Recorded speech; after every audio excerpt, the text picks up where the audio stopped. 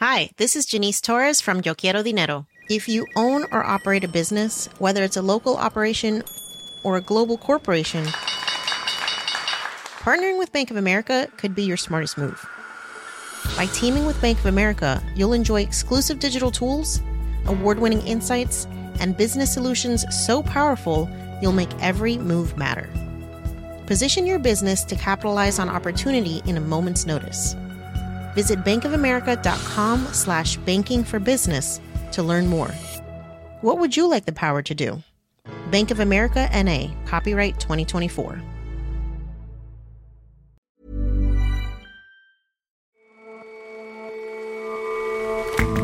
Hello and welcome to The Intelligence from The Economist. I'm your host, Ore Ogunbiyi. And I'm Jason Palmer. Every weekday, we provide a fresh perspective on the events shaping your world. In the 1990s, North Korea endured a famine that killed hundreds of thousands. Worrying reports regarding its ongoing food crisis suggest the country is once again in a dire situation. Can the regime avoid a catastrophe on the same scale this time? And if you ask most people what baseball games are like, the answer is likely to be slow. That's how many old-school fans like it. But the sport is failing to attract young ones, so authorities are trying to make things a bit speedier and spicier. First up, though,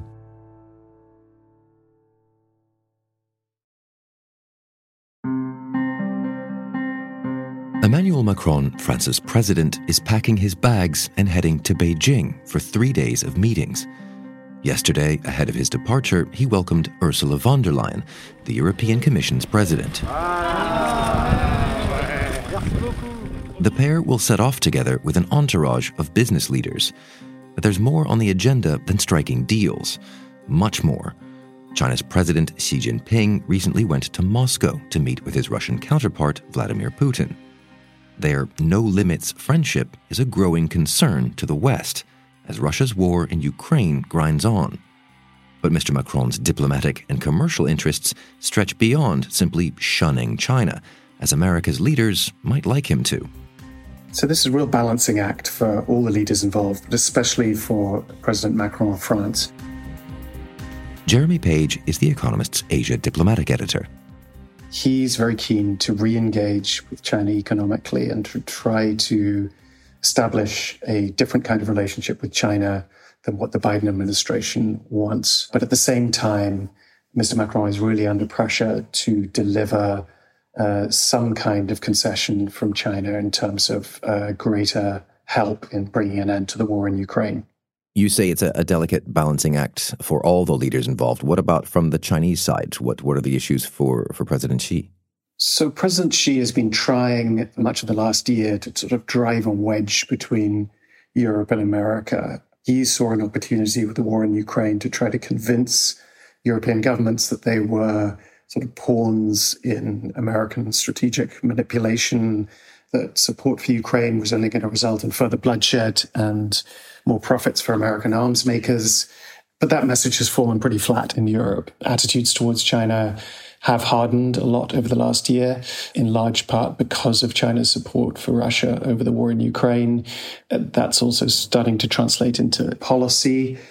But as China emerges from kind of COVID-induced isolation, a lot of European governments and businesses are very keen to re-engage with China economically. So Xi Jinping is very keen to try to exploit that and, again, to try to encourage the Europeans to cultivate a different kind of relationship with China than the one that Biden administration is advocating. And from the economic side of that, will he find a willing audience in Mr. Macron? Yes, I think he will. Mr. Macron, like many European leaders, is under pressure from his own business community to try to create more opportunities in the Chinese market. The whole of Europe is still suffering the economic fallout from the war in Ukraine. So anything that helps to boost economic growth in Europe is a plus. He'll be traveling to China with a large delegation of French business executives from companies including Airbus, the aviation giant, and EDF, an electricity producer which has worked with China on nuclear energy projects. And several business deals are expected to be signed. But as you say, he has to balance those business interests with something of an interest in China's relationship with Russia. That's right. President Macron is no dove when it comes to dealing with China. He was an early advocate of restricting Chinese investment in strategic industries. At the same time, he believes very firmly in Europe's strategic autonomy. So he thinks that Europe should have a relationship with China distinct from America's. He does not want to isolate or to contain China, but he also has to take into account the views of Ursula von der Leyen, the president of the European Commission, because the whole point of inviting her along the trip was to try to demonstrate unity within Europe and European support for his approach to the relationship with China. And that has been complicated to a large degree by a speech that Ms. von der Leyen made on March the 30th, when she outlined a much more confrontational approach towards China, which was closer to the American position. Just as China has been ramping up its military posture, it has also ramped up its policies of disinformation and economic and trade coercion. This is a deliberate policy targeting other countries to ensure they comply. She said that Xi Jinping clearly wants China to become the world's preeminent power. And she also voiced a lot of skepticism about China's position on the war in Ukraine and the peace plan that China proposed in February. Any peace plan which would in effect consolidate Russian annexations is simply not a viable plan. How China continues to interact with Putin's war will be a determining factor for EU-China relations going forward. And so on that question of Ukraine, what odds that some inroads will be made here when there are so many different factors at play? So I think Mr. Macron wants several things on Ukraine. One is that clear commitment from China that it won't provide Russia with lethal weapons. Another is that Xi Jinping will play a more active and constructive role in trying to bring peace to Ukraine, possibly by speaking directly with Vladimir Zelensky, the president of Ukraine. But I think more broadly, Mr. Macron sees China as a potential game changer on Ukraine, possibly the only one in the world, is the way that some French officials put it, because of its economic clout, because of its relationship with Russia. And so he wants to keep China sort of in play as a potential broker of peace talks, mediator, or whatever role China might play further down the line. And to your mind, is there a sense of mutual exclusivity here? Can everyone get what they want out of this? Or is one thing at the expense of another? Is there a chance all of this could fall apart if someone falls off the balance beam here? I don't think there's a risk that it all falls apart, but I think the visit will be very important in determining the future course of Europe's relations with China.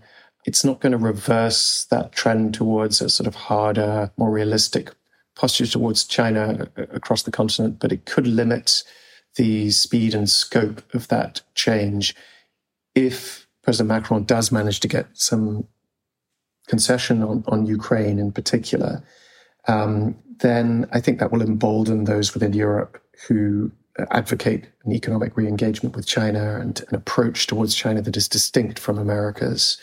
And that could really complicate the Biden administration's efforts to keep Europe on board as it tightens its restrictions on the technology trade with China. On the other hand, if Mr. Macron fails to get a sufficient concession from Xi Jinping on Ukraine, even in rhetorical terms, then that's really going to embolden those within Europe and elsewhere who advocate a more confrontational approach towards China.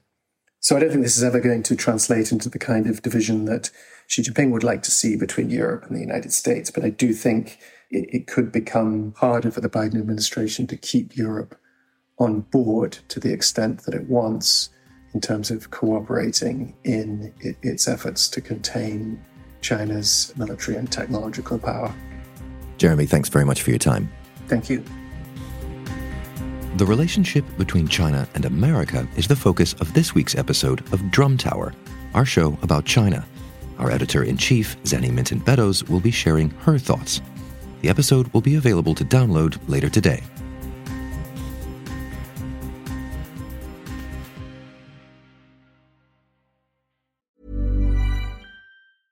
Hi, this is Matt and Sean from Two Black Guys with Good Credit. If you own or operate a business, whether it's a local operation or a global corporation, partnering with Bank of America could be your smartest move. By teaming with Bank of America, you'll enjoy exclusive digital tools, award-winning insights, and business solutions so powerful you'll make every move matter. Position your business to capitalize on opportunity in a moment's notice. Visit bankofamerica.com/bankingforbusiness to learn more. What would you like the power to do? Bank of America, N.A., copyright 2024.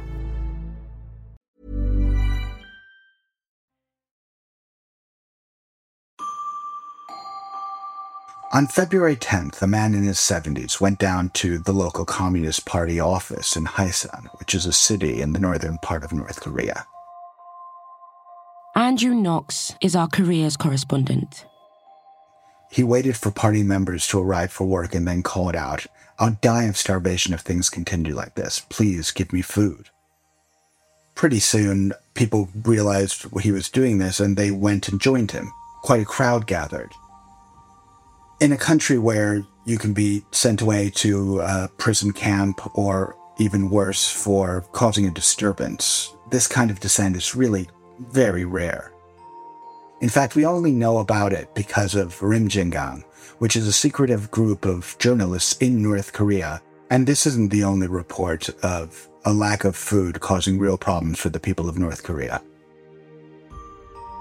So, Andrew, what is going on in North Korea? So, North Korea is currently in the midst of a food crisis. It's not a new thing particularly. It's been going on for quite a long time now. But the indications we have suggest that at the moment it's particularly bad. The country essentially sealed itself off when the pandemic started, and that caused trade to drop. It caused imports of food to disappear, and various measures that they've taken in that time have also damaged what sort of internal markets there are. In fact, it's been so bad over the course of the pandemic that the regime itself actually drew attention to the food situation at several points. Most recently, at a party meeting which ran from the end of February into early March, Kim Jong-un, the country's dictator, called upon party cadres to usher in a new era of rural development, what he has previously called an agricultural revolution. And frankly, it's long overdue. Long overdue because this is not a new situation, right? North Korea has long had incredible trouble feeding its people. This was at its worst in the 90s when, after the collapse of the Soviet Union, the entire structure of the North Korean economy was shook up. Shortcomings of food kicked off this famine that lasted for a few years and killed between 200,000 and maybe 3 million people, depending on the estimates. We're certainly not looking at something that's quite that scale or magnitude at the minute, but North Korea has perpetually had trouble with agriculture and getting enough food into the country. This last year in particular, there was quite a lot of bad weather. There was extended drought followed by really heavy rainfalls. We can see from South Korean data that there was only 4.5 tons of produce, which is down 3.8% compared to the year before, but still sort of within the range of what we've been seeing in terms of total production for the last decade or so. That kind of a number, though, is about 1.2 million tons less than the UN's World Food Program estimated in 2019 that, in fact, North Korea needed to feed all its people. And that kind of long-term deprivation can really have cumulative effects. And I guess North Korea is reluctant to request help. The regime is notoriously prideful, which doesn't mean that they wouldn't necessarily ask for help. They have taken aid in the past. These days, they tend to be much more trade-oriented, but even that's been a problem recently. It's certainly true that international humanitarian groups like the UN's World Food Program could help. They, in fact, have tripled the budget that they'd like to allocate to North Korea for the first half of this year.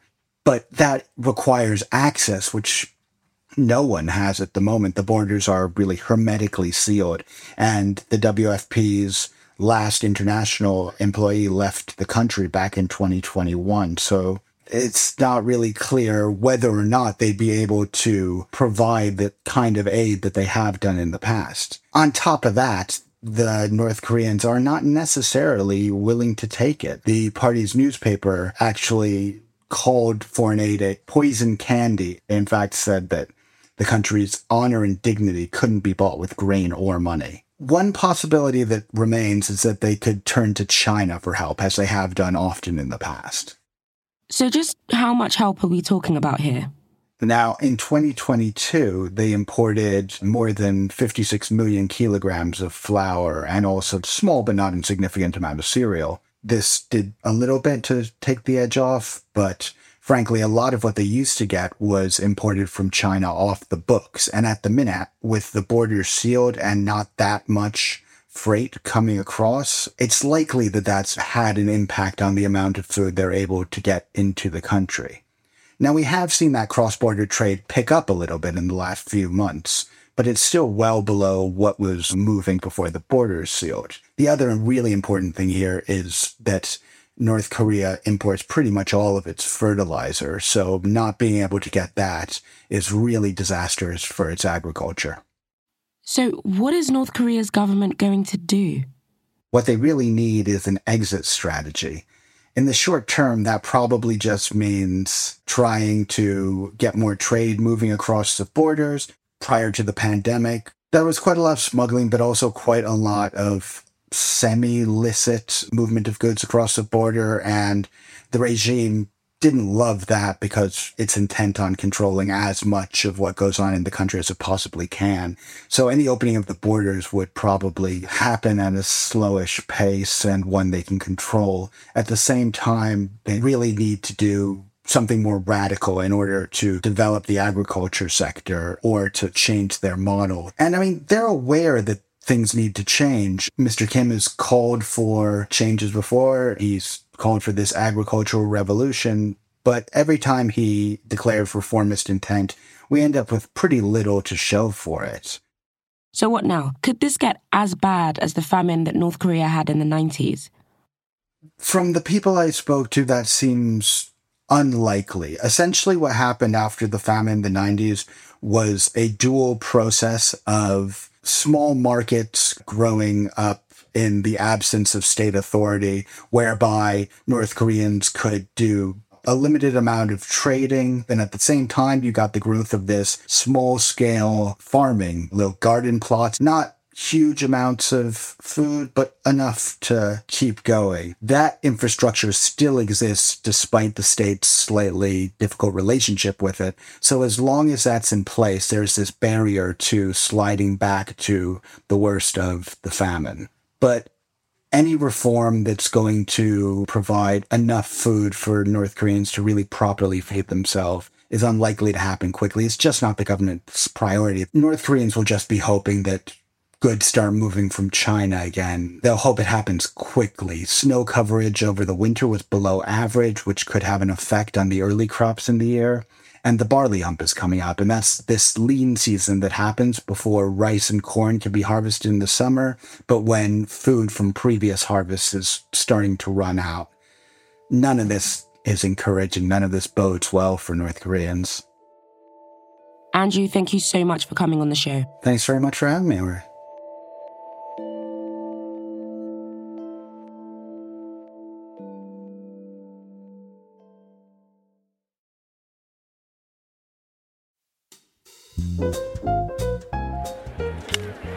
That one's driven to center field and deep. Yastrzemski back, still back, on the track, at the wall. See ya! He picks up where he left off. A home run for Judge. When this year's season of Major League Baseball began in America late last month, things were a little different, a little speedier.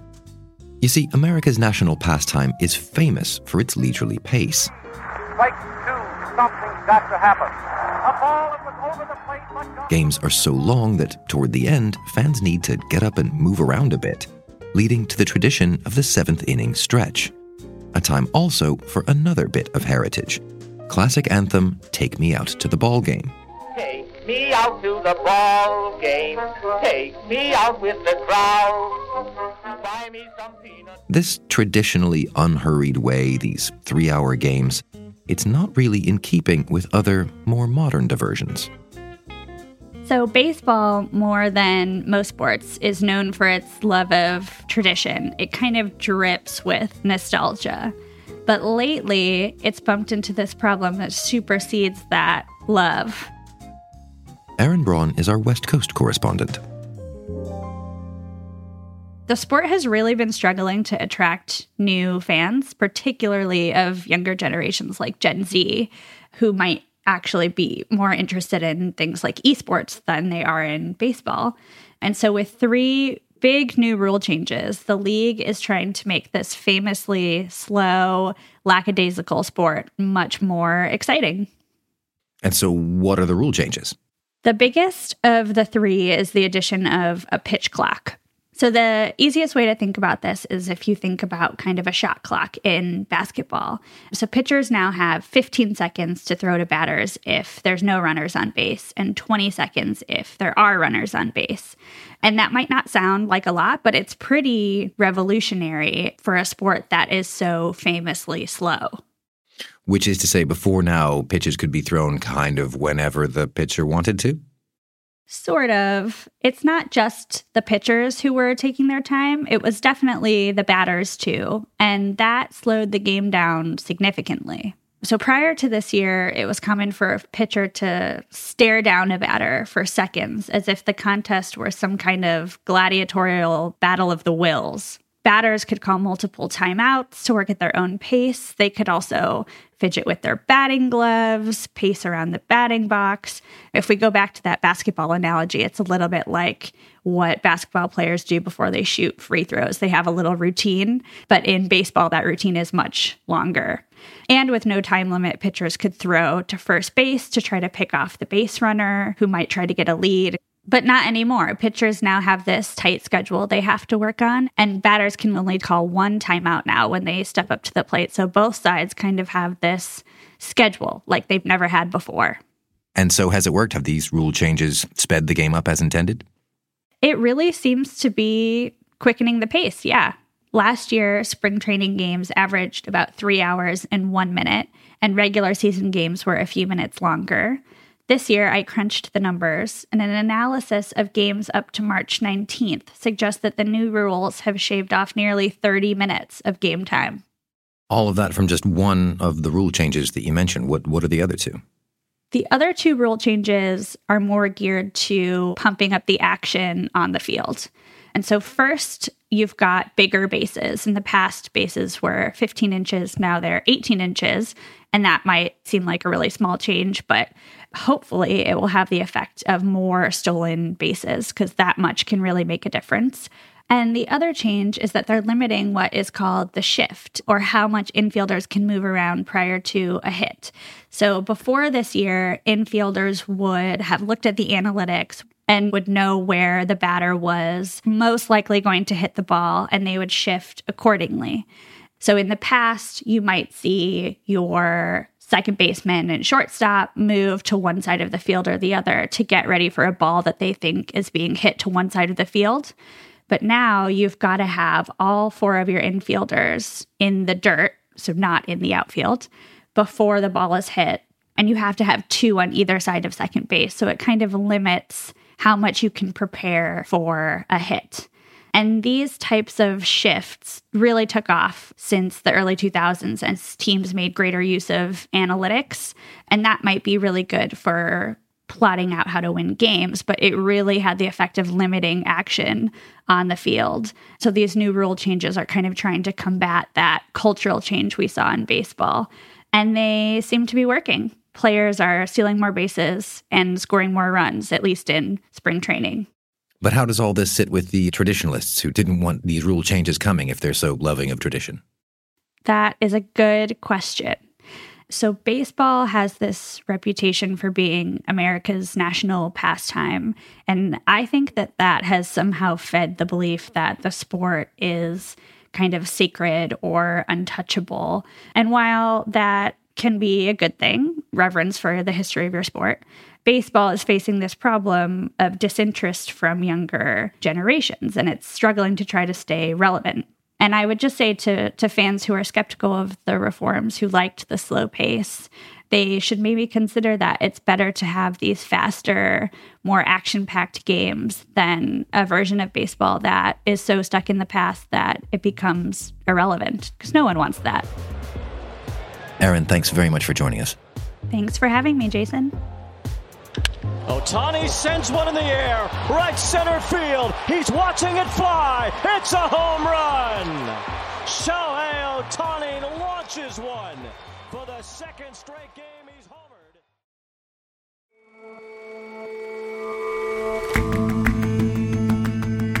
homered. That's all for this episode of The Intelligence. Let us know what you think of the show by getting in touch at podcasts@economist.com. And if you're not a subscriber to The Economist, you really are missing out. But dive in. Get a free 30-day digital subscription by going to economist.com/intelligence offer. The link is in the show notes. We'll see you back here tomorrow.